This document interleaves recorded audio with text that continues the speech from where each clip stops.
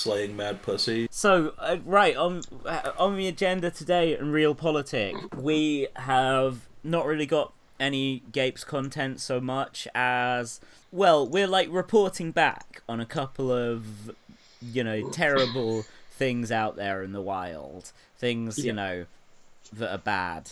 So I've got a little recording of an In Conversation event that I listened to, and Geraint has got an article in Friends of the Show, the Daily Mail, that he wants to highlight.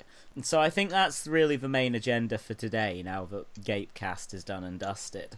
So, opposing the government and opposing the Conservatives. Slaying mad pussy. I'm afraid it's the hard left who want to tighten their control.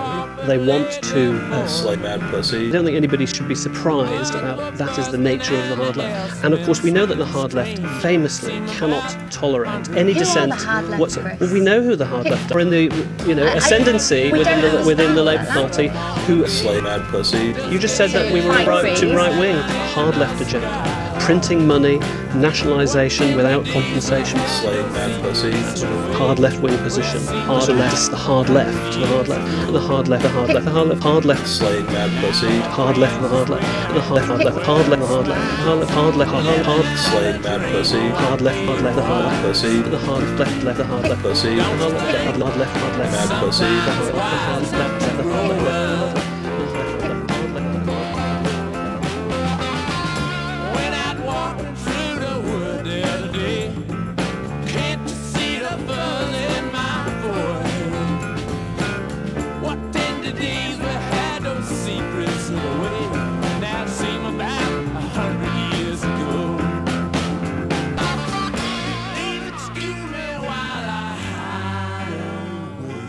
Geraint, should we do your thing first? Alright, yeah. So today I'm going to be tackling the ridiculous melt historian, I kind of use historian with inverted commas there, Dominic Sandbrook. Now he's written various popular history books about 20th century Britain, but he is also a fairly regular columnist for the Daily Mail. Fuck yeah. Yeah, I think some of them are just online and some of them are published in the print version. Like articles about us, a variety of two online print. Yeah, I mean, the Daily Mail, on the bright side, they've done more than anyone else to raise our profile. But the downside is that they do, unfortunately, promote these sort of ridiculous characters as well. So just an old article popped into my mind. I think there might be a couple of them, but with the UK rapidly descending into absolute chaos given the government's terrible sort of mixed messages and confused response to the COVID-19 epidemic, roughly 100 days after Boris Johnson won a convincing election victory, I was reminded of the article, 100 days that would plunge Britain into the abyss. As John McDonnell unveils his plans for Labour's first weeks in power, Dominic Sandbrook imagines the fallout. Now, this is dated the 10th of November 2019, but he's done at least one of these before, presumably before the 2017 election. There's definitely an older one somewhere that's like exactly the same. Yeah, so I don't know if he literally dug the old one out. No. I think there's been at least one more as well that isn't by him, but I'm pretty sure he's written at least two. There was one in like the fucking Economist or something. There's like dystopian visions of Corbynite Britain. Yeah. Definitely a subgenre unto themselves now. And a lot of the dystopian stuff is like massively toned down versions of what centre-right and right-wing governments across Europe and the Western world have introduced in the last couple of weeks, you know? There's going to be food shortages in supermarkets.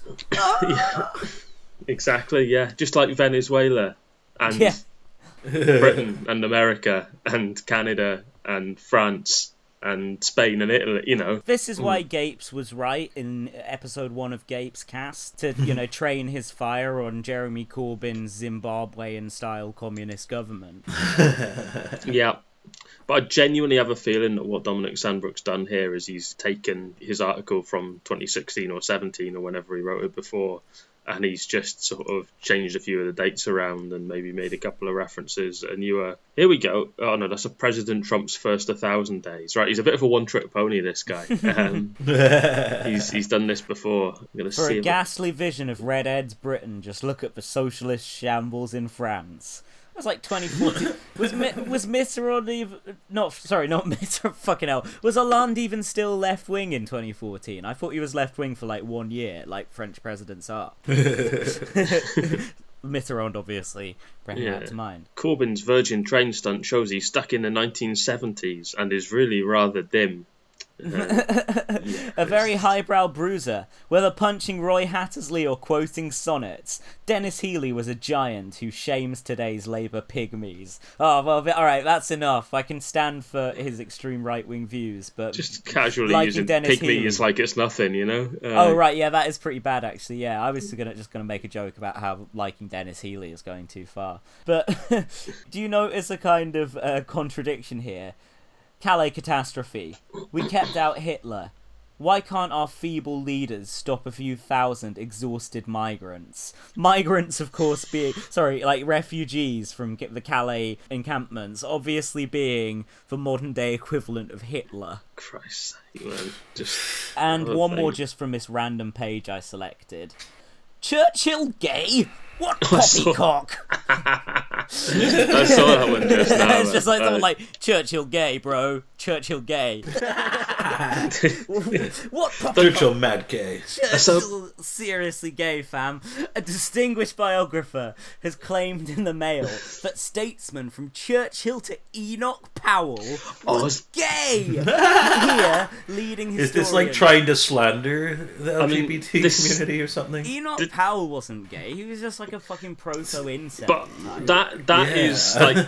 Been a lot of politicians over the last century or whatever that are kind of either very private about their sex life or seem to come across kind of asexual or something like that. And there's a lot of speculation. Like Enoch Powell, has been a lot of speculation about his sexuality. I think one biography of him suggested it as a theory. Maybe he was gay or bisexual. Maybe. You know, he seemed to have a bit of a fixation on a friend from his youth when he was conscripted into the forces. But this, again, in line with that Sandbrook article. Oh, God, he was like in love with this woman till he was like 40, and then he eventually was like, oh, fuck it, I'll marry some other woman who he like fully admitted he never loved as much as that random woman who'd like never reciprocated his love. And I don't know, I think with Enoch, I'm more sympathetic to the idea that, you know how before he died and it all came out, Jimmy Savile was, there was just this like air of mystery about him. There was this like, he's just got this, there's something about his life and the way he conducts himself that he's not like the rest. He's not right. Basically, that's the Enoch vibe, man. I think it goes beyond him being gay or whatever. But, a couple of scholars had suggested it as a theory, and then one of Enoch Powell's I guess the thing is that there's lots of reasons why someone might not be, like, slaying mad pussy or whatever. Hearing you say slaying mad pussy. I'm going to make that, like, the intro to our show, just like a hip-hop beat. You're like, slaying mad pussy.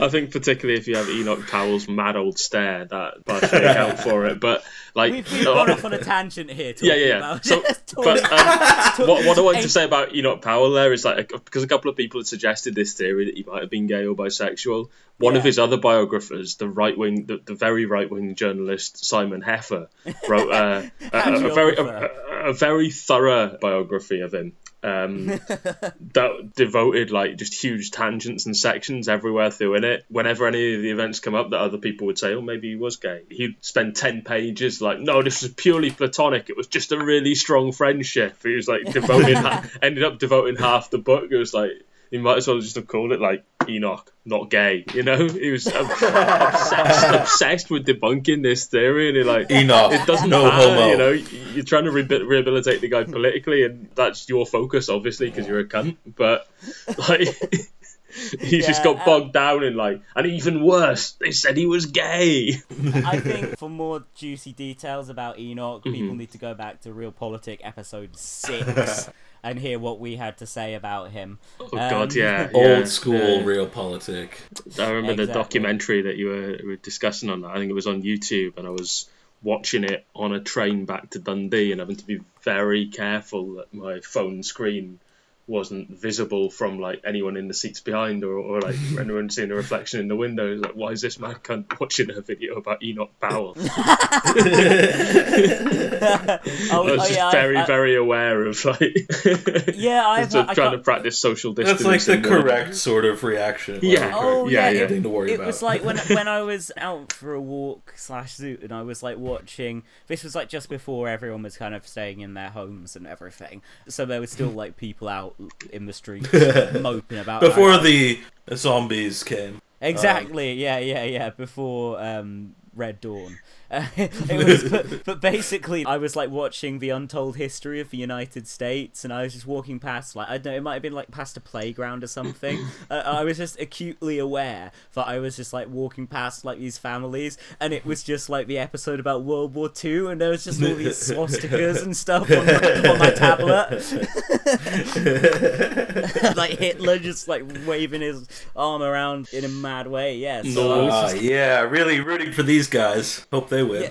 Yeah. So I was just always being like, no, it's left wing in a slightly crankish way, honestly. So what I was going to do is go through this nightmarish vision of the first 100 days of a Labour government and sort of compare and contrast to what we've got after almost exactly 100. In fact, exactly 100 days. He sets this on Sunday, March 22nd, which is now as we're recording this. If you fuck. Okay. Yeah. This is awesome. So this is what it would be like today, right now, if Jeremy Corbyn had won power in the December election.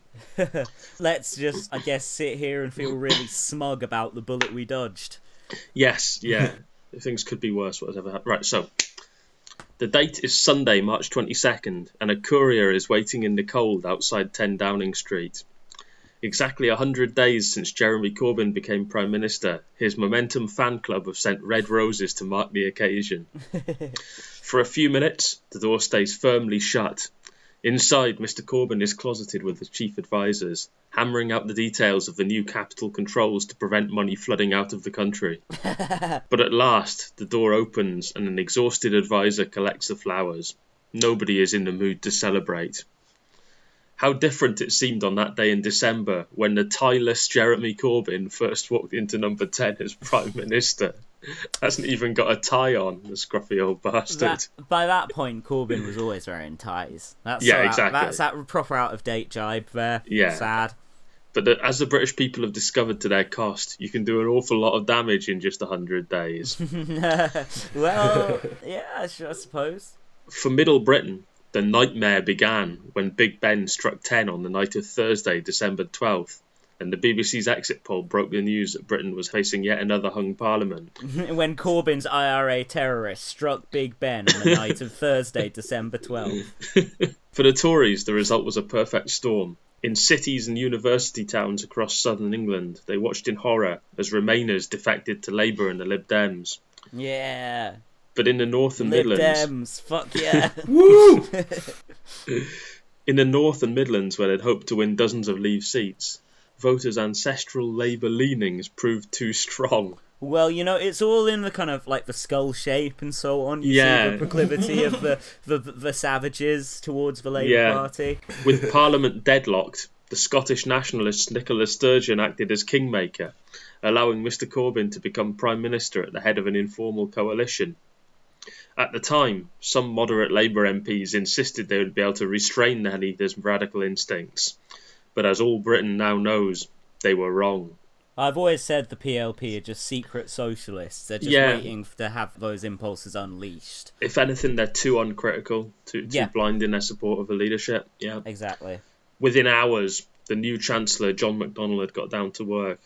He immediately began borrowing, racking up billions of pounds of debt to establish his promised National Transformation Fund and National Investment Bank. And then he bombed Big Ben again for some reason. There was no point. It was already rubble. It's just ridiculous. Put out a statement to the country saying it was for the banter. Yeah, shocking. Even at this stage, the markets were crashing. Imagine that. Indeed, as Mr. Corbyn was addressing the nation outside number 10, the value of the pound was falling, ending the day almost level with the dollar.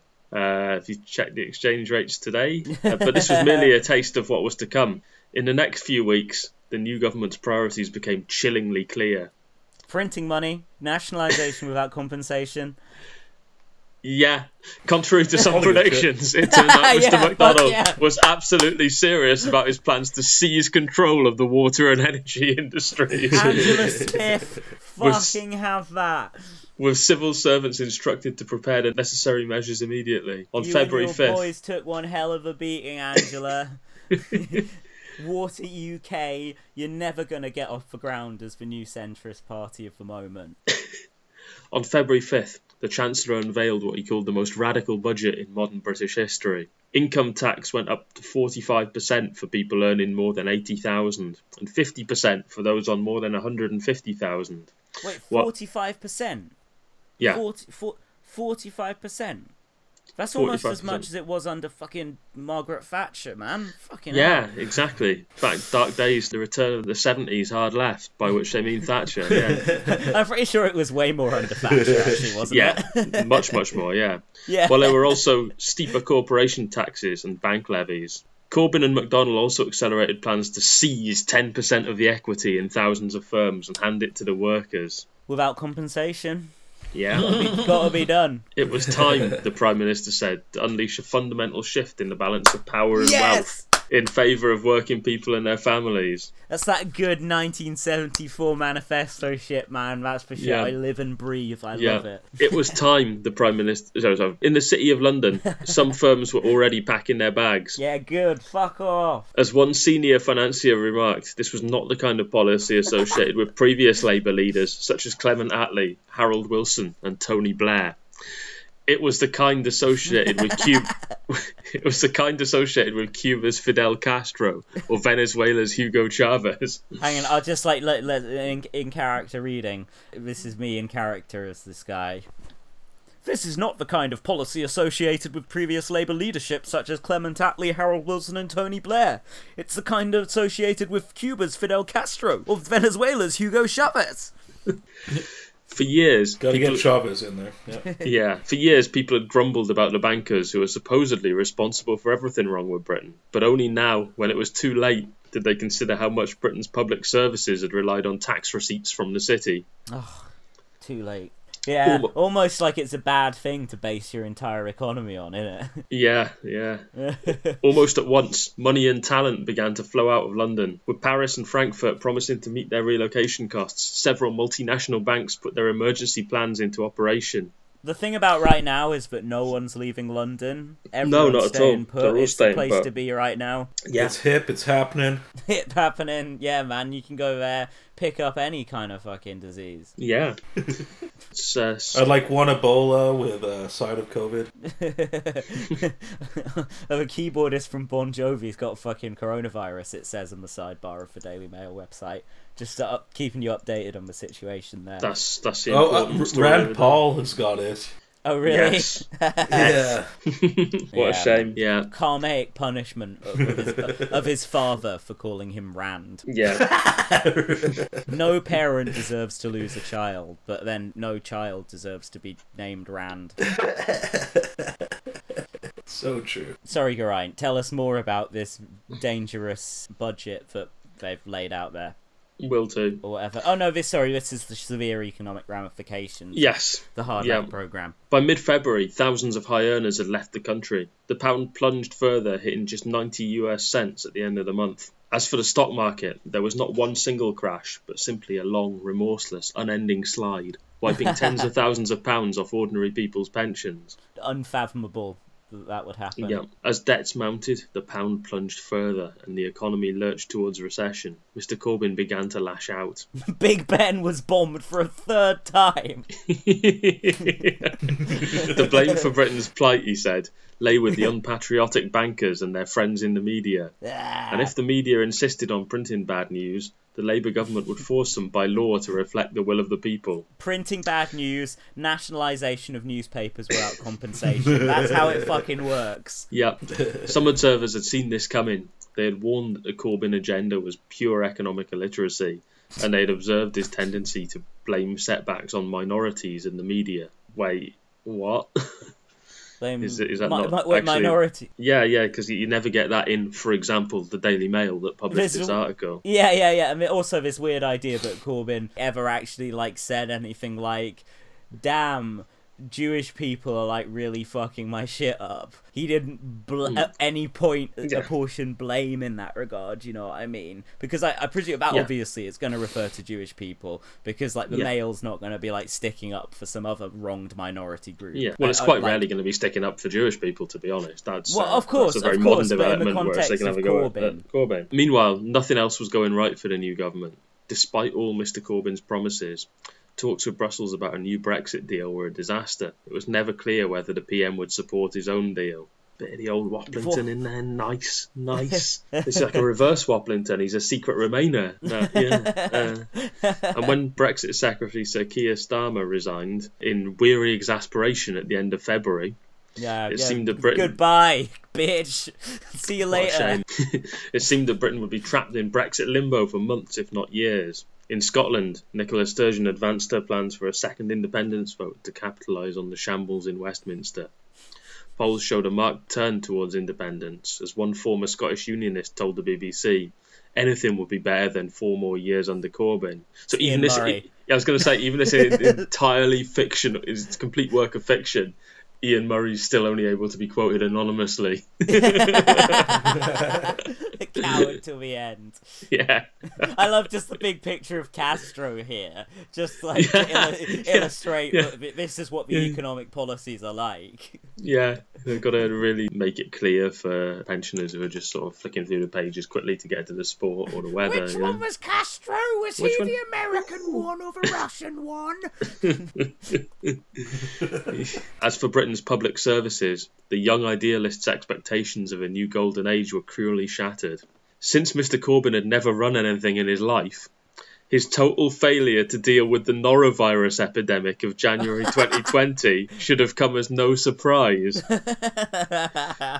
In other circumstances, the government might have thrown money at the problem, hiring new doctors and nurses from abroad. Well, but with Corbyn's not going to do that, man. He hates all countries abroad. He does. The Daily Mail are proud internationalists. Yeah. They will not stand for the anti-Europeanism. I mean, obviously Corbyn has shown solidarity with just about every country around the world, but he's not like a devotee of the European. He's never run a business, man. so he hates all countries, man. Yeah. He's an isolationist. He is Charles Lindbergh. And with the pound in freefall and investment flooding out of the country, it was increasingly hard to find anyone who'd fund Britain's growing debts. And it was even harder to find talented people from abroad who'd agree to come. What sensible person climbs aboard a sinking ship? Again, as opposed to now where it's really easy for talented people to come to the UK. It's not like they need a concrete job offer with an artificially high wage to be allowed into the country or anything like that right now. And so to the events of recent weeks. A fresh breakdown in the Brexit talks, the first meetings of Mr McDonnell's People's Assemblies to supervise his state-owned utilities, and the news that 3 more major banks are leaving London.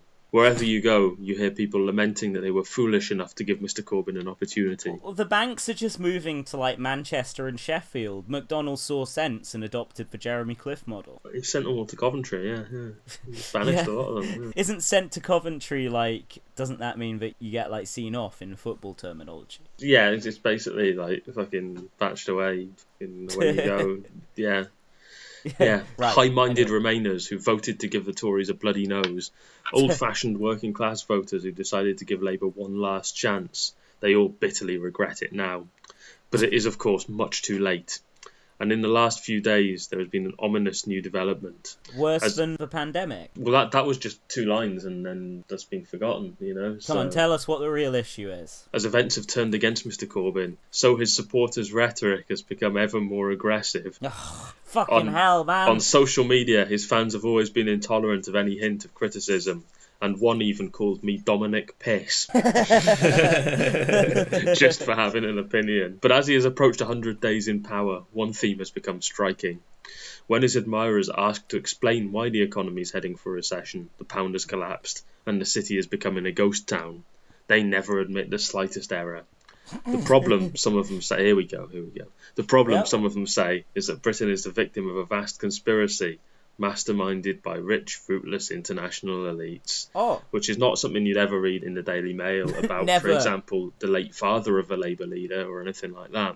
No, of course not. And as far as I understand it, the Daily Mail just kind of ceased publication for duration of the 1930s. They suddenly came back in the 40s. Still awful, but just having taken a bit of a breather, some me time. You know?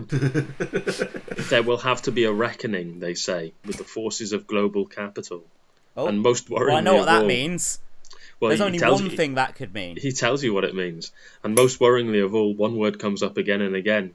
Israel. The only capitalist country. Yeah. At the forefront of international capitalism. The most vibrant banking district in all of the world. It's perfectly normal to just come right out and say that any criticism of capitalism is criticism of Israel specifically. That's a when normal you think about the not problematic thing to say. The massive corporations who are in Latin America influencing governments, overturning governments, aided and assisted by governments from elsewhere in the world. Obviously, we're talking about Israeli companies and the Israeli intelligence services. No, the Israeli intelligence services really bad. Doesn't. But, he just really doesn't like SodaStream. You know, that's Corbyn's problem ultimately. Yeah, obviously, no serious analysis would view Israel as being at the center of the forces of global capital. I mean, by all means, it's a capitalist state. It is part of it, but by no means that the one word, you'd think, conveniently anti-Americanism is just not a factor. Probably in his next column, he's like, these bloody left bastards, they hate America. They don't appreciate that it's fought for our freedom. But here, that doesn't exist because he wants to make this little hackneyed fucking accusation of anti-Semitism. Because he's a dickhead, yeah. And then it finishes with just, this then is Jeremy Corbyn's Britain in the spring of 2020. But here is the really disturbing thought. He and his friends have only just begun. I'm psyched to see what they do next. Yeah. They've and given all us the comments. the virus. All the comments are just stuff like, and when are the first gulags opened? You know? Like 500 upvotes. Please, Britain, do not let these maniacs into power. We cannot allow complacency to destroy our lives. McDonnell is a madman. 45 how many upvotes. days ago was it we were being told to get out and go to the pubs? Yeah. Can't let complacency destroy our lives. Under Labour, the UK will be like China in 5 years' time. Well, the Tories have managed it in 3 months, so actually, fair play to them. Specifically Dominic China Sandbrook. in we're all dying of coronavirus. Yeah. Dominic Sandbrook is a fine journalist with a keen sense of perspective.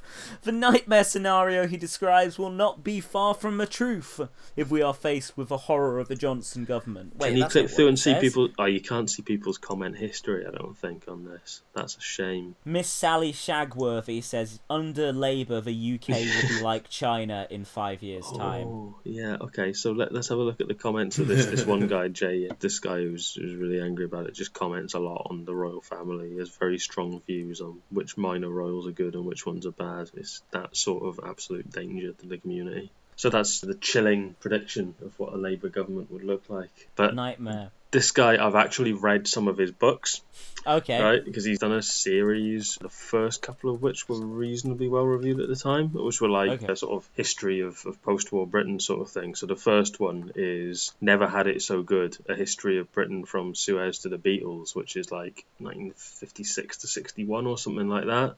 And then there's one that's like White Heat, a history of Britain in the swinging 60s. But they're big fucking tomes and they're very much like a broad overview sort of thing. So you like look at that and then that points you to find other stuff to read. And he comes across in it as like a kind of, you know, like a fucking a one nation Tory sort of thing. But he's quite open about like his own biases and stuff. So the first one is kind of tolerable because you can just ignore his ridiculous conservatism or at least sort of bake it into what you're reading. But the books get increasingly more reactionary and more tedious as they get closer to the modern day. The 60s one, for example, obviously it covers a lot in the history of pop culture and the explosion of pop music and teenagers and an emerging consumer market and this sort of thing. And obviously it's dealing with the Beatles, the Stones, the Kinks, and this is a big explosion of rock music and so on. And he makes the point fairly early on, as massive as the Beatles were, this is how many records they'd sell. So, of course, there were far more people that weren't into the Beatles than there were. And you're right, okay, it's a bit of an obvious point, but okay. And then he just keeps making that point over and over again. That's such a stupid point. They sold 2 million records, and this means 48 million people didn't buy the record. And you're like, what's the point? You know, like what actually is your point? That's like the kind of thing of saying like, oh, Yeah. Remain parties won a certain election when you add all of them together, despite the most decisive votes being for parties that are like, we're fucking leaving. You know what I mean? It's like Lib Dem maths. Yeah. It's just it's so sort of aggressively eager to sort of play down the impact of that sort of thing, and it just doesn't hold up because clearly it's orders of magnitude more than equivalent bands were selling a few years before, and most bands have managed since. And what's he getting at, you know? And he That's a real Peter Hitchens type thing, hating the Beatles. Yeah, and again, sort of back in the sort of late 60s when he's kind of acknowledging what the left were up to, and he's clearly not a fan, but he's sort of making an effort to treat them reasonably fairly. And then as you get closer to the modern day and like the emergence of Tony Benn as a left-wing figurehead and Bennism and so on, and he just has absolute contempt. There's various prolific diarists, including Tony Benn, that he uses to sort of get a varied range of opinions on different things that were happening. And pretty much every time he brings up Tony Benn, he's like, but of course, Tony Benn was very privileged. You're like, yeah. Yeah, well, no shit. You know, he just keeps banging on about these stupid hobby horses. There's like a running bit in all his books as well, where he's like, in either the foreword or the afterword, he's like, regrettably, I didn't find space in this book to be covering the interesting things that were going on in this period with Scottish nationalism. But I will be making space for it in the next book that covers the following 2 years when things really came to a head. And he does this in every book, and he never gets round to covering it. If it's intentional, it's quite a good bit, because it's very much your kind of patrician, Oxbridge-educated English dude, just sort of, the Scots, I'll get around to them in a minute, and just never does. But it shows how serious it is. But then on the other hand, his 1970 to 74 book, he has a chapter about football hooliganism. And he obviously barely conceals contempt for like football fans in general. You know, it's like the baying hordes of thugs with weapons and so on. Like it's a miracle they didn't degenerate into doing this decades before they did. And he starts shoehorning this rant about how Hillsborough was not the fault of the police, it was the fault of the sort of culture of hooliganism and the necessary reaction to it. And this is a book covering 1970 to 74. Hillsborough happened in 1989. He's going that far out of his way just to be a massive cunt to people who saw lots of their fellow fans die or be seriously injured, you know? Disgusting, man. Yeah. So he just becomes more, and he, you know, as Thatcher starts to crop up in the early 70s book and stuff like that as well, he's just absolutely in awe of her, even though his own politics as he presents them are at least slightly to her left. He, like a lot of moderate Tories, just loses all critical faculties. She's like, she was great, she did what needed to be done, and so on. Moderates in general, really. Yeah, it's a bit Not like... that there's been 40 years of unbroken Thatcherism or anything. No, that's an absurd claim to make, of course, yeah. Well, technically there hasn't been, because it's broken in the last couple of days, so actually you're wrong. yeah. Thanks, Rishi. Yeah. But just reading the guy's Wikipedia is quite illuminating, because of course, you know, he literally has a Shropshire brain. He was born in Shropshire to go through his own sort of sciences. He's got the skull shape as well to be fitting quite a Shropshire brain in there. Educated at Malvern College, went to Oxford, went to the University of St Andrews, and went to Cambridge as well. Phenomenally privileged. Yeah. And then in 2011, he wrote a book separate or parallel to his main series of books that I've mentioned. I've not read it or anything like that. Is it called Enoch Not Gay?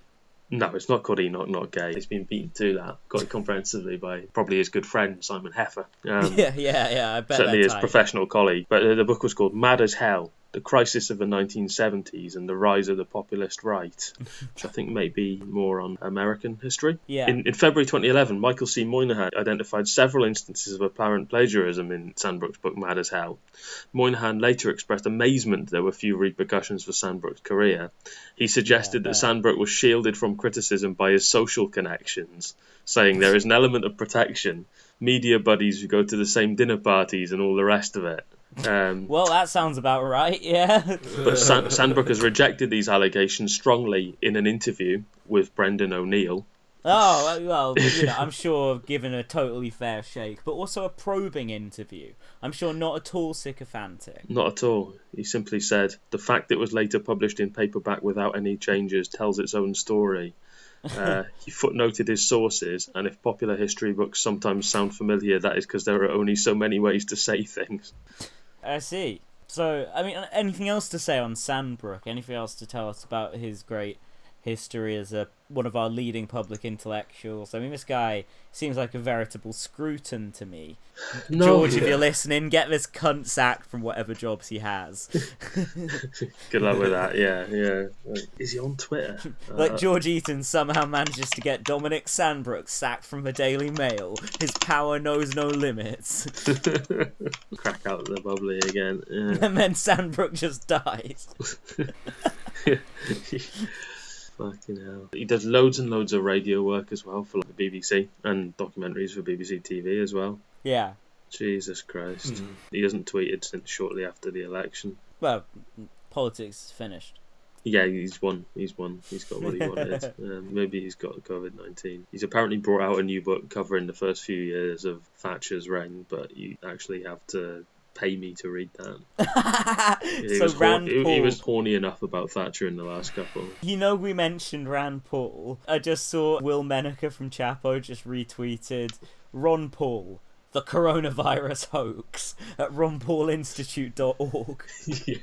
Ron Paul has such a long March. history of proper crank shit. He is almost a nexus for all this shit on the American right. You know, he's like that was only original on Alex the 16th Jones. as well. Yeah. I mean, I found something as well being retweeted that was like March the 6th versus March 22nd.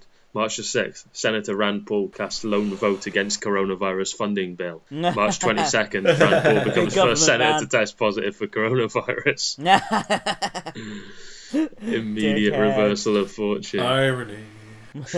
Should we do my thing now then? Yes, yeah. Right, another Gapecast reading. No, I'm just kidding. What we've got is... I just got some thoughts basically on some shit I listened to earlier. And when I say shit, I mean fucking shit. So this was an intelligence squared debate. That's a lot of intelligence. Yeah, I misread. If that's a fuckload of intelligence. I saw Intelligence Squared. I skimmed past it on the timeline. I mistook it for Intelligence Squad, which sounds like an elite CIA regime change force. Yeah. But no, this is an Intelligence Squared debate, and it is, I will get up the full thing, Armando Iannucci, Jess Phillips, and Jan Ravens on satire in an age of absurdity. So, I mean, it's pretty much what it says on the tin. It's chaired by journalist, writer, and broadcaster Samira Ahmed. And yeah, it's just they go between these three panelists. They let them each, I mean, you know the format. They let each of the panelists answer a series of questions put by the chair, and then they hand it over to the audience, and they basically discuss the role of satire in our crazy mixed up world, as Mike Gapes called it on Gapecast the other day. There's obviously this idea, someone like Iannucci, he spent a couple of decades really just like lampooning what was in the news, lampooning public figures and politicians, and public life as well, the kind of mores of public life. And yeah, now he has kind of given up. Like, I watched the first 2 episodes maybe of his new show, Avenue Q. It's not called Avenue Q, that's the thing, but it's called something like that, and it's set in space, and Hugh Laurie's in it. And I mean, it's not bad, but it's kind of like he's taken a step back from trying to comment on a world he no longer understands in his career at the moment. Obviously, the death of Stalin was a historical piece, but that he said that it had contemporary resonances. I think that whatever resonance it had with modern day was kind of incoherent, to be honest. Just seems to be a kind of dictatorship is bad sort of thing that I guess he said explicitly at the time he was thinking of Trump, and he was thinking of Corbyn. Definitely the Same guys. Yeah. Same, and yeah, Corbyn, Stalin, direct line. The parallels, obvious. Iannucci, in fact, says in the course of this, well, no, the chair asks a question. They kind of say, well, what do we think about how social media plays a role in satire these days? And I think, are they going to start talking about like people using social media as an independent social media is not really independent. That's the problem. Private companies are making just suspend your account or whatever. But as a pseudo-independent platform for satire, they don't talk about that shit at all, right? I didn't expect them to be like talking about RP, talking about Trevor Bastard, talking about Simon Hedges and Joe Squinson's squirrel murder memes. I almost called her Joe Squinson. Like, yeah, that's her name now. The Swinson and the squirrel merging into one. At this point in time, they are inseparable. But no, they immediately segue from his question about social media into Iannucci being like, well, you know, the thing about dictatorships is they're not usually very fond of comedians. And then the audience is like, it's just like such banal shit. He also says, going back to the Stalin Corbyn thing, he only gets vitriol online when he makes a joke about Corbyn. Only. It's weird because I obviously spend too much time on social media, no matter how much I try, and I see vitriol from literally people on every side of the political spectrum. Literally every side. You just got to express the opinions of your side, and there's going to... As the portrait of Tom Foster I have in this room says, abuse is across the political system. Well, Tom got it right, you know? It's not a specific problem on the left, is it? That's a ridiculous thing to say. And it just makes me think, well, Iannucci must be, like, going for Corbyn in a way that he's not going for other people with a kind of invigorated support base who will go for you. Because I know that if you say something that's considered not sufficiently Remainy, you get a dogpile for days. If you say something in support of trans rights, you get dogpile for days. You know, if you somehow manage to get, like, Trump Nazis on your ass, then you'll get dogpile for days. Have you looked in Diane Abbott's mentions? That's not all fascists. That's like, well, they are fascists, but like mainstream Conservative Party supporters dogpiling Diane for days. So it just makes me think, well, how is Iannucci choosing to kind of target his political statements? Right. Jess Phillips kind of agreed with him. She was like, I rib on people in my side of the party constantly. It's how I show affection, by taking the piss out of people. She says, what worries me about the Labour Party is we've lost any sense of humour. What? Yeah, because it was known for being a big barrel of laughs pre-2015. You know, Politics in general is known for being just the most humorous of subjects. You could go along to a Labour students' disco and during Things Can Only Get Better, go up behind Liam Byrne and slap him on the back of the head. Like, yeah, it was a fucking barrel of laughs. No, I mean, it's a ridiculous thing to say because 2017 was like the banter election on the left, and Jess was decidedly not on the pro-banter side during that election. She was one of the most anti-banter people out there. And to be fair, like, she does, like, attract the ire of a lot of Nazis and shit, as well as people on the left. She talks about how, like, I guess, like, with a lot of women, people immediately go to her with, like, threats of sexual violence and stuff. That's definitely true of a lot of the people who do attack her. But, I mean, say when she says some really awful right-wing thing, like, I kind of see loads of mutuals of mine atting her, and literally none of them are saying stuff like that. And I kind of wonder, like, what the ratio is, like, left to right in the people who attack Jess Phillips. Because if it is people on the left saying that kind of stuff, it must really be the kind of, like, I don't want to name, like, specific outlets and libelously link people with this kind of disgusting behaviour, but it must really be like the fucking David Icke-addled dregs of the left who, if it is people who, like, support Corbyn saying that kind of stuff to her, you know? Yeah, I think that's outliers, to say the least. But again, that just kind of made me think about Iannucci saying he only gets vitriol from Corbyn supporters. Only. Such hyperbole, at the very least. So it made me think Jess Phillips is clearly saying stuff that, like, pisses off Nazis, as well as the stuff that riles up the left. Yeah. Armando Iannucci, is it just because he's a man that he has never, like, pissed off anyone on the political right, or should he maybe have a little bit of introspection as to why it only seems to be leftists who are pissing him off, you know? Right. Sorry, who are getting pissed off at him. But yeah, the whole thing is kind of a real fucking smug fest. Jan Shocked. Ravens, like, she's an impressionist. She does Dead Ringers, which used to be on TV and is now on Radio 4. So Incredible satirical chops, yeah.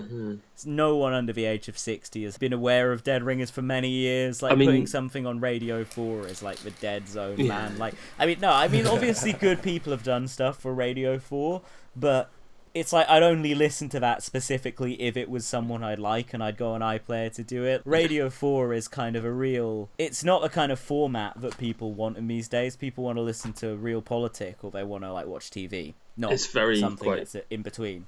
Yeah, it's very upper middle class in the way both its comedy and its sort of documentaries and stuff are pitched to. I can't understand a word you're saying, Geraint. Sorry. Right, that's good. That's a good sign. Okay. I was saying, Okay, I could hear that. the main reason most people my age would remember Dead Ringers is because the other guy off it, fucking John Culshaw, would pop up completely unwelcome on every live coverage of any major political event, any UK election, any American election, anything remotely political.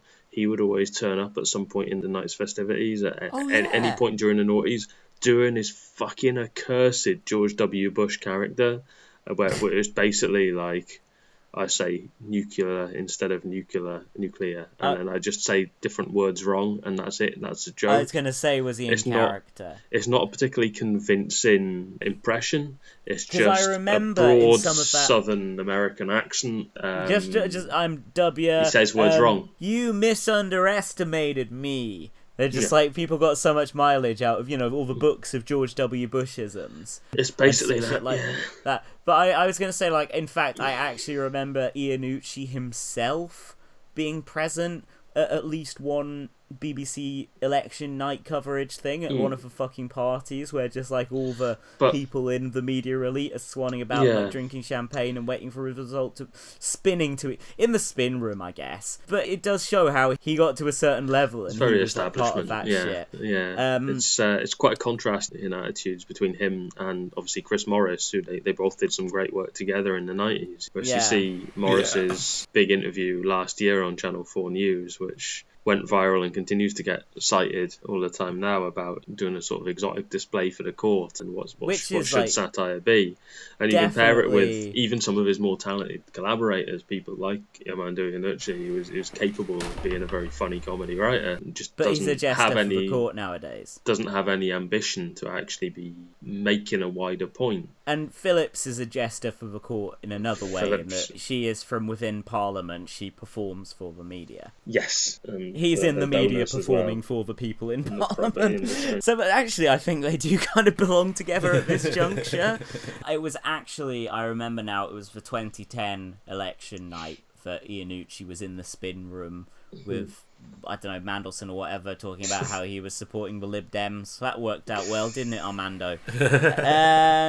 So there's one kind of direct quote that I took down, I think, from this whole thing. At least slightly longer quote. The rest of them are just little kind of observations that I took down. But here's the almost verbatim quote from Jan Ravens off of Dead Ringers. She says, "People have become too sensitive. Part of the point of satire is to cause offence.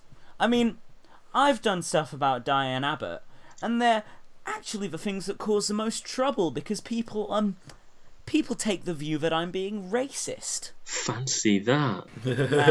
Can't think why. Like doing like black. Right. I guess it's on the radio now. What would she still be like impersonating Diane if it was on TV? I wouldn't.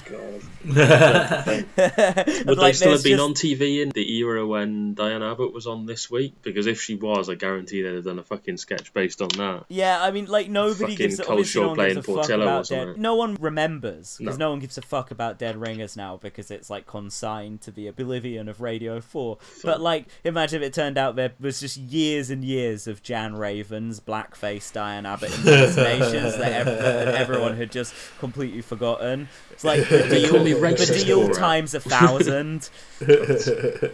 I love, by the way, a friend of the show, McCats, added David Baddiel the other day in response to some selfie he did, and he was like, "Christ, you look haggard without all the blackface makeup." I fucking died at that. That was an amazing shout out to McCats. That was amazing. I love how you can tell Baddiel gets so angry, so wound up by people bringing it up. But because he did a whole fucking stand-up show about it. But coming up for 25 years on, he's not apologised. If he'd said, "Yeah, I shouldn't have done it," or sent an apology to Jason Lee or something, I'm going to go and pick it one of Baddiel's stand-up shows. And I'm just going to stand outside with just like a projector showing the montage of ways in which pop culture has reinforced racism from the end of Spike Lee's Bamboozled. No, fuck it, man. I'll just show the entirety of Spike Lee's Bamboozled. It's a very difficult film on a loop outside Baddiel's thing. Sorry, Geraint, I think I cut you off there. But yes, he should fucking apologise to, was it Jason Lee? Jason Lee, yeah. Damaged the guy's career, really. Definitely. And his mental health, apparently. Yeah. He couldn't take his kids to the games anymore for a while there because rival fans would just chant like he's got a pineapple on his head, which literally was David Baddiel. The other part of it, as well as blackface, is he would stick a fucking prop pineapple on his head, mocking essentially black hairstyles. It's just grim. It fucks me off. He doesn't think he has to address that at all. No. He's just got this total entitlement where he thinks that he can posit himself as an authority on racism without fucking ever kind of just like fessing up and taking responsibility for the repeated blackface sketches that had an adverse effect of their target. You know? He just kind of thinks, oh, it's just stupid to talk about that. It's like the Iraq War for his Blairite. If an anonymous person on the internet had... It's in the past now. If an anonymous person on the internet, if one of the plebs, one of the trolls, had blacked up and started taking the piss out of a random black footballer,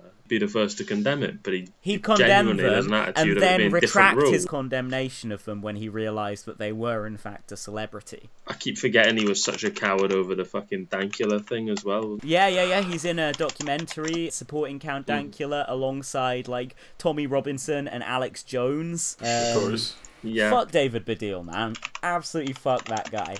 Just getting back to talking about off the subject of blackface. Please. Yes. So Jan Ravens explains going on. I didn't transcribe this bit, but she says basically that she's a Labour member. Unfortunately, Labour members out there doing gross impressions of Diane Abbott on the radio. Yay! The party's compliance unit is so good, man. Just this Stalinist unit purging the enemies of Corbynism for the last 5 years. I love compliance unit.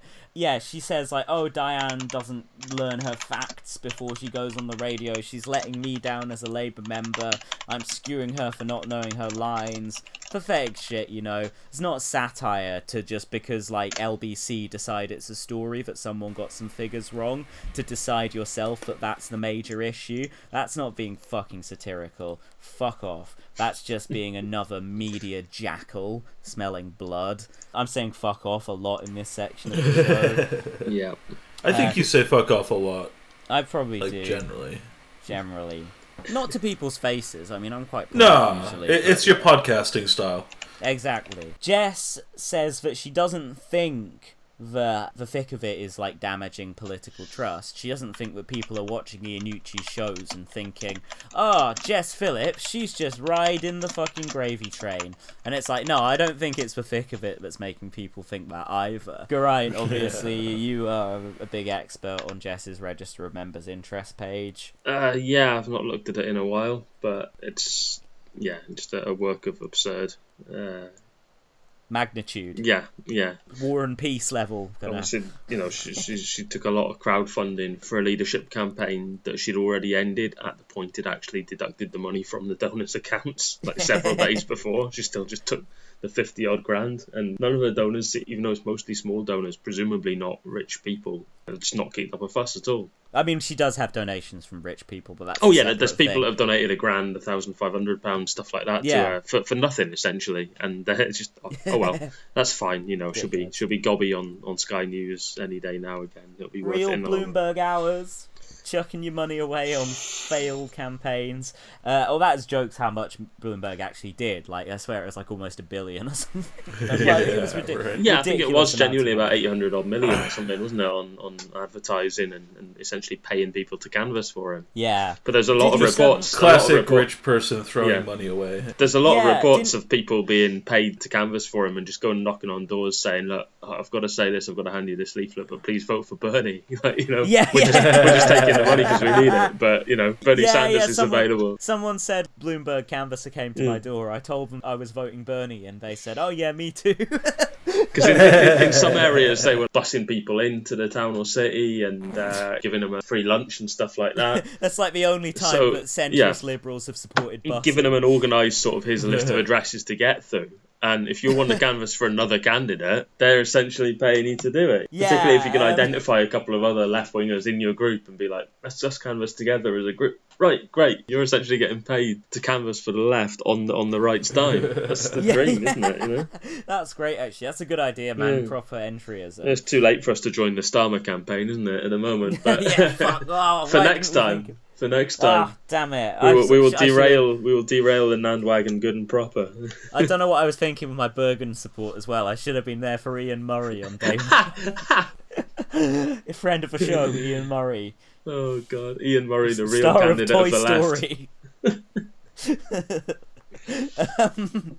Right, I think that's most of the stuff from... Yeah, okay, no, Iannucci actually made one point I thought was fairly salient, which was that he said that the kind of liberal satire that he didn't describe it in these terms, but the kind of liberal satire that he did so well relied upon a kind of shared understanding, a kind of agreement, an agreed set of rules of political engagement. Basically, most people thought, okay, this is the reasonable way to do things, and this is not. And although I'm sure he thinks there still should be something like that, and I don't, I think he is right, but that's why a lot of satire is losing its effectiveness in increasingly polarised times. Once again, the division is, I think, that it's right that things are polarised right now, and he doesn't. He thinks that's scary. But it is hard to do satire for a mass audience now, because what can people find like common ground on? That's why, you know, we do a kind of satire thing, but it's like deeply partisan satire, and so we can do our own thing, but it is not for like the mainstream audience. Yeah.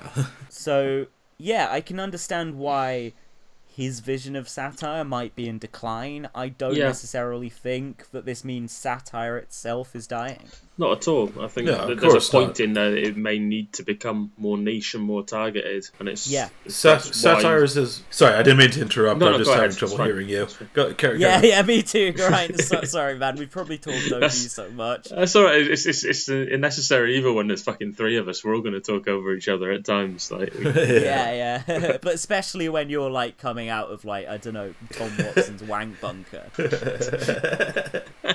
come on, like, you weren't supposed to reveal. I was just going to point out that, of course... See, it happened again.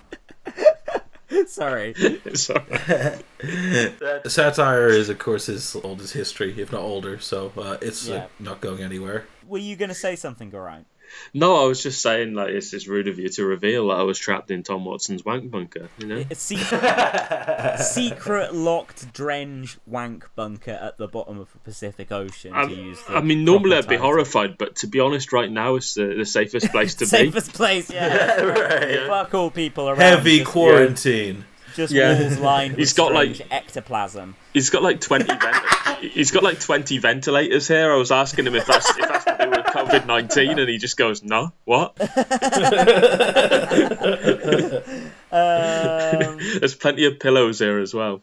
They've all got his favourite anime characters on. It's really cute. Garai, obviously, regarding our David Baddiel conversation earlier, David Baddiel obviously hates Corbyn, and he did his best to destroy Jason Lee's life as well. Not Corbyn. David Baddiel did his best to destroy Jason Lee's life. And this is a tweet from Show Racism the Red Card England. Two great supporters of Show Racism the Red Card, Jeremy Corbyn and Jason Lee. There they go. One of the best piss boiling tweets I've ever seen in my life. Together. I think me and friend of the show Muzakir Ahmed just used to just add that into Baddiel's replies at random intervals just because we knew it would really wind him up on a number of levels. Yeah, man. Was there anything else about this fucking Jess Phillips Iannucci thing? I think I've covered most of the things that stood out to me. Jess Phillips, she didn't kind of say, like, as awful shit as I expected, but she said nothing kind of insightful. She just says a lot of, like, really banal things, a lot of truisms. She says a lot of stuff like, obviously, you know, satire is the domain of the left. Oh, well, more like of the anti-establishment. Which the left has claim to, or something. Like, just this whole, like, load of really banal, like, well, this thing, but maybe not that thing. Well, I don't know, sort of. But the basis of the thing she's saying is some really obvious thing that's actually not really true, you know?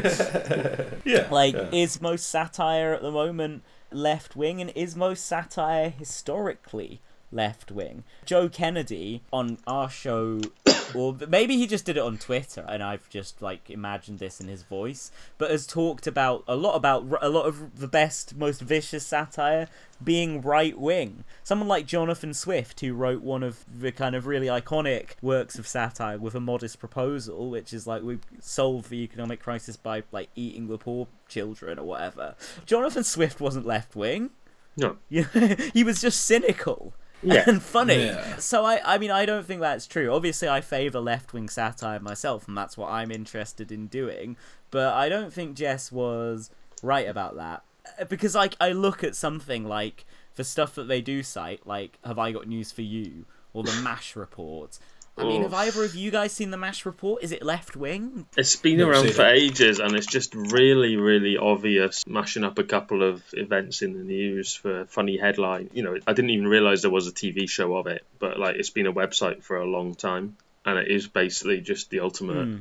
oh yeah, the website is terrible. Yeah, it's just people share really it on unfunny. Facebook, and sometimes the headline will be quite funny, and then you'll click onto it. You never do this, by the way, but if you do click onto it, the article will just be the headline repeated like 30 times, just the same joke over and over. All British attempts at The Onion have been terrible failures, but absolutely disastrous. Yeah. The thing that made me sceptical about the Daily Mash from the way they discussed it was that Jess Phillips was like, oh, I was with them when this thing was happening in Parliament. And I'm just like, okay, well, that just is pure evidence of how there's this, like, symbiotic, bottom-feeding relationship between you and the media. It's just like, this is why I don't want to watch the Daily Mash, because that makes them seem like court jesters for politicians like you, who are superficially, oh, we're bloody taking punches in the establishment, but actually deeply, deeply establishment people. And this is why I don't like Jess Phillips, because she just kind of seems to like want to hang out with people in the media and have this thing where they reinforce each other's view of the world. All right, critical support for the MASH report, because I'm just looking at the Wikipedia of the TV series now, because again, I didn't realise there was a TV series. In 2018, conservative BBC political presenter Andrew Neil described the series as self-satisfied, self-adulatory, unchallenged left-wing propaganda. Well, I mean, like, Nish Kumar, who hosts it, I mean, I don't think he's, like, the worst comedian out there. I don't know much of his stuff, but he seems at least leftish to me. I think he's kind of the good end of centre-left, like, at least someone you wouldn't hate. Doesn't seem too smug about it, but I wouldn't expect him really to be fucking bringing down the government with hard-hitting satire or anything, you know? I've not really seen it, so I don't want to get too much into the MASH report, but that was like the only thing on TV other than Have I Got News for You that they could think of that is like current satire. Even this show that's described as like left-leaning propaganda, one of the people on it is fucking Jeff Norcott, who's the guy who promotes himself incessantly as the only outwardly Tory comedian on the British comedy circuit. Now, The only first one. off, that's bullshit, because you could literally fit an absolutely stacked comedy bill of people all claiming to be the only right-wing comedian going, you know? It's called Comedy Unleashed, isn't it? Well, I mean, you know, they've got a regular cast of probably about 10 people that they rotate between that would all fit that bill. There's Jeff Norcott, there's that guy, Scottish guy who just randomly popped up on Sky News doing the papers despite being quite an obscure comedian, and started there's the talking guy about like who's a bald. Muslim block vote and stuff like that, just doing mad racism. You know, there's loads of them. You could literally... The guy who's bald. Oh, Lee Hurst as well, yeah. Famous Yeah, for he's being... bald. Yeah. Bald. Famous mainly for being bald, and he's somehow managed to be the most disgraced member of shit TV sports panel show They Think It's All Over from the 90s, despite the other panelists being Gary Lineker, Jonathan Ross. What are you going to say, Gary Glitter? Jonathan Ross would mainly just like work with female sportswomen. That was his thing on that show. He was like a for laughs. And it also had Rory McGrath, who, as well as being not funny, also later got convicted for like stalking women. And Lee Hurst has still managed to come out the worst of that whole lot with the way he carries on Twitter. Oh, man. So, I mean, I guess we're talking about in this discussion of like satire and an age of absurdity, there is something to be said for like, oh, reality is so absurd that there's no point like making stuff up. I mean, I think that's bullshit, but the problem is that they don't notice what things are absurd. Like, it's fallen to like us to notice Mike Gapes. It's fallen to us to notice Tim Farron. You know what I mean? The contradictions of capitalism are only apparent to some, I guess. The Joe Swinson squirrel thing. The fact that Joe Biden is just like out there dying and they're all just like, yeah, eminently electable, you know? They don't know, because they were saying that about Trump. In this podcast, one of them was like, you know, I watched some videos of Trump just a few years ago, and he's clearly just not well at the moment because he's more articulate then, he speaks faster, and I'm like, well, you should try fucking... They've been saying that since he was running, yeah, like, I love the whole, like, he's got dementia or whatever, yeah. But, I mean, even if that is true about Trump, look up the video of Joe Biden in 2016 explaining why he thinks Hillary lost.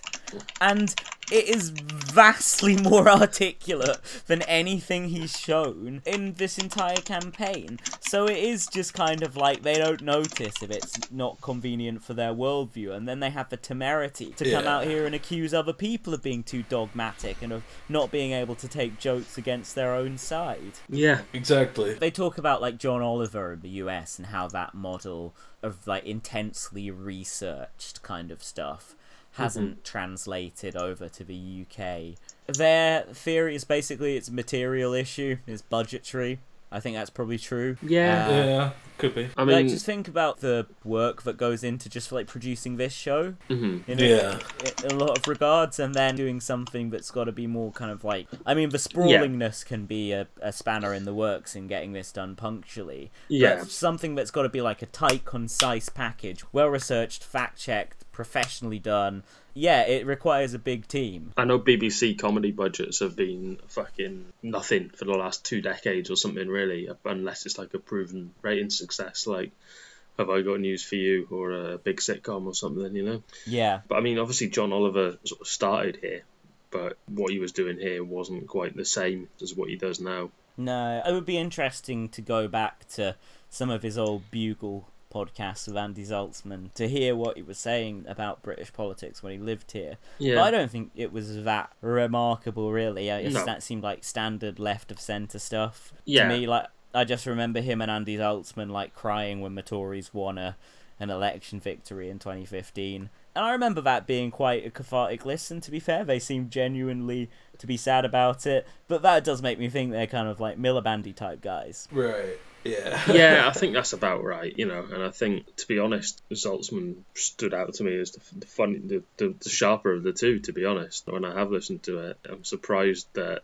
John Oliver's had such fame off the back of it. Well, Andy Zaltzman now is like, oh god, actually, it's quite sad. Like, he's like on the Now show now, while John Oliver's like got his big HBO show. Yeah. That's a shame. Do we have anything else funny? to mention? I just want to mention in passing, although we have covered it many times before, that Matt Ford is a fucking prick. I hate him. He's such a cunt. Yeah, such a dickhead. Didn't I slag him off in one of the DMs earlier or something? I swear I posted a thing by him. Probably. It's a day that ends in Y, so he's probably been a dickhead at some point today. He's just an absurd man. You know, I always half assumed he was doing a bit with all those slightly creepy Tony Blair obsession tweets, but the fact that he then deleted them and started blocking people and deleting old tweets when they were retweeting them, like, you know, he actually was serious. That feel when you get bloody smashed and call Tony Blair a legend at Checkers. The one where he talks about loading up YouTube, getting classic Blair speeches on as he's getting up, and it just genuinely sounds like he's having a wank. I think that's one of the ones he deleted, but it was the funniest thing he's ever said and ever will say. I just wanted to say regarding another friend of the show, Lord Sugar, not Sir Alan Sugar. He has tweeted a picture, breaking news with a kind of CNN type setup. It looks like Sky News actually. Live. Russia unleashed more than 500 lions on its streets to ensure that people are staying indoors during this pandemic outbreak. And then the caption underneath it, you know, the scrolling thing at the bottom of the news, which doesn't look like it's scrolling, says, Vladimir Putin released around 500 lions to make people stay indoors. And there's a picture of a lion roaming the streets. There's a couple of crashed cars and otherwise abandoned streets. Looks completely legit. Just, you know, this is Russian society in its current state of disrepair. And Lord Sugar has tweeted that with, "Is this a wind-up?" Laura was doing some great work in the replies of that one, by the way. Oh, yeah. No, Alan, it's completely true. I breed lions in a small town in East Siberia called Russian thing, and the KGB have requisitioned my lions for public use. My lions have been nationalized and sent to prowl the streets of Moscow. I think that means Moscow, looking to eat citizens who break quarantine. I have nothing. Please help me, Mr. Allen. Oh no, that is an actual place that Laura posted. It's called Ulan Ud. But, in Laura News, apparently MC fucking Mortal has put out a new track, or whatever he's called. The guy who did that, you don't have to be a gangster to fucking smoke tack. That's it. Alright then, should we call it soon? I think we should call it, I think so. That's a good 2 hours of material there. That should be plenty. Yeah. Right, the first bit of that was the Gapes cast, of course. Yeah. Well, that's what I'll get started on first. Yes. Yeah, that's maybe the best one yet of the Gapes cast. Just absolutely terrifying. Terrifying shit, yeah. Deeply okay, unsettling. Right, see you guys later. Yeah. Fun stuff. Alright, have a good one, guys. See you. See you later, bye.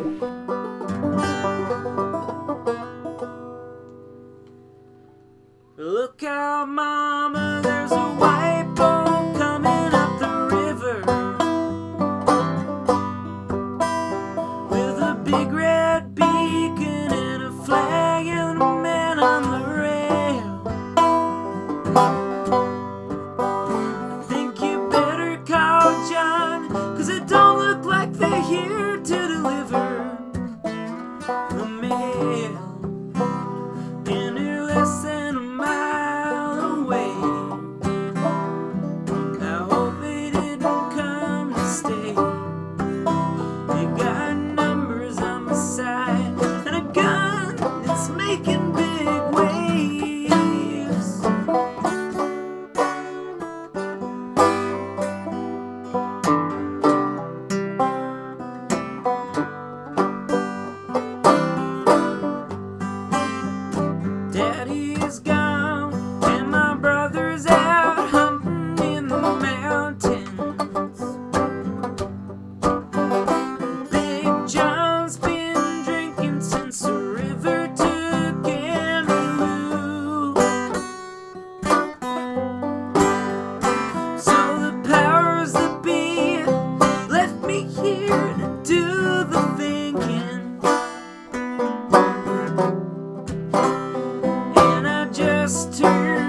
22. I was wondering what to do. And the closer they got, the more those feelings grew.